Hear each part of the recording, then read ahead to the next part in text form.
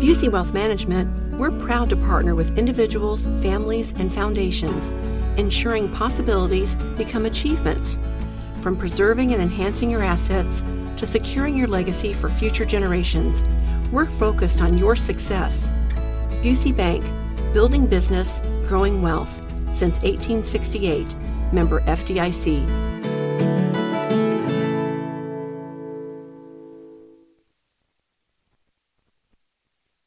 Let's talk about what's going on with Hunter Biden and all of his money. So James Comer, who is the chairman of the House Oversight Committee, he released a third memo, and it details the Biden family foreign business dealings. Let's see.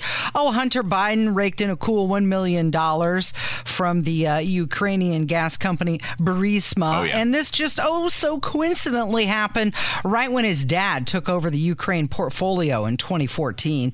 He got $142,300 the same year to buy a car, which he later traded in for a Porsche. And then yet another $3.5 million from this Russian billionaire. Other records show funding went to 9 different members of the Biden clan. So collectively, and there's a really, really interesting article out about this. Fox News actually has the story, as do many other outlets now. It's not in debate. It's not he said, she said. It's obviously very clearly happened. In total, because of these bank records released by the House GOP, Hunter Biden's total payments from Russian and Kazakh oligarchs cleared $20 million. Yeah. Where did all of that money go, Casey? We know with Hunter, it went to... Sitting in shell companies and LLCs, offshore banking. With Hunter, it went to blow and hookers and things like that. But he didn't spend $20 million on blow and hookers. Where did it go? You sure about that? It went to all the family members. They're splitting it up. And, with everything that's been going on, with the inflation at record year highs, with the mortgage rate up at 7% and gas prices near $4 a gallon, I thought... The Bidens want this money so much, they're so corrupt that they're willing to sell out the United States of America. I've got a better plan. Yes. What's the population of this country? 330 million-ish? Yes. If every individual just gave a dime, one dime, we could give them their $33 million, put it in a fund, and say, here's money, get out of office, leave. Isn't it fascinating that not only have they done the things, which again, if you're a person of any sort of reason, and you can eliminate your partisan ideology from the equation, the average person, if you took the name Biden off and you looked at what is alleged to have happened here, there's not a jury in the world who wouldn't convict these people of this stuff. But isn't it fascinating that not only did they do it, they're not even good at it. And it has taken all of these years. It's so blatantly obvious.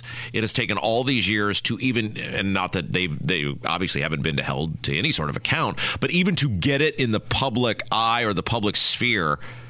And that shows how much the media, if the media actually wanted to get Joe Biden, he would probably be in federal prison right now. Not only would he be impeached, if the media, if it were Trump, if you flipped it and it were Trump, and it's the never ending digging and obsession with getting someone, he would totally be donezo right now. But because the media will protect him, it's like pulling teeth to ever get these stories into the ether where people can consume them. I saw a report over the weekend that said something like the mainstream media has devoted 442 minutes to the Trump indictments and 4 minutes to the Hunter Biden payoff. Can we play this exchange between Joe Biden and this reporter when he was talking about this? On the Weather Channel? About a climate change emergency. Okay, so first of all, he's doing the thing where he's just saying things that are inaccurate about climate emergency. That's one part of it. But then in the middle of this interview, he stops mid-sentence, proceeds to tell this reporter that she has a bug on her, and then starts touching her and swiping it off. It's just the weird, the inappropriate, just listen. Are you prepared to declare a national emergency with respect to climate change? We've already done that. national, we've conserved more land. We've we've rejoined the Paris Climate Accord. We've passed a $368 billion climate control facility. We're moving. It is the existential threat to humanity. So you've already declared that national emergency? Well, in the practice, you got a bug on it. Oh, thanks. Appreciate it. So you've already declared that national emergency? Practically speaking, yes. Yeah. Okay, so first of all, he has 100% not declared a national emergency on climate change. You would think, look, I get you're the president of the United States. There may be things you remember or have better detailed memories of. You do a million things. You'd think you'd probably remember, Casey, whether you've declared a national emergency. Well, we don't want him to declare a national climate emergency because you know what that means? He's going to force us all back into our houses again. But another thing... So that was him trying to deflect. He didn't want to answer that. And good for that Weather Channel reporter, in air quotes, for repeating the question, making him answer it again. And he says, in practice, we've declared a national emergency. What was it? Did he say that we spent $360 million on a weather facility? I mean, I get the bug thing is just weird as he's flicking this bug off of her shoulder. But Kevin, can we play that again one more time? It's weird to touch someone. Wait a second, though, real quick. I feel like they're total strangers. You're bearing the lead. And it is this creepy old guy who has a track record of touching people and making them feel uncomfortable and acting inappropriate. And he's just touching some woman he doesn't even know. No, he doesn't know her at all. They're just having this conversation, and he leans in and she's like, looks at him like, thanks, and then repeats the question. But listen to what he says right before that. Are you prepared to declare a national emergency with respect to climate change? We've already done that. No. National, we've conserved more land. We've we've rejoined the Paris Climate Accord. We've passed a $368 billion climate control facility. Okay, that's it. We're moving. It is the existential threat to humanity. So you've already declared that national emergency? Well, in the practice, you got a bug on it. Oh, thanks. Appreciate it. So you've already declared that national emergency? Practically speaking, yes. Yeah. A $360 million climate control facility. Where is this? In Los Alamos? Is that in the Limestones in Missouri?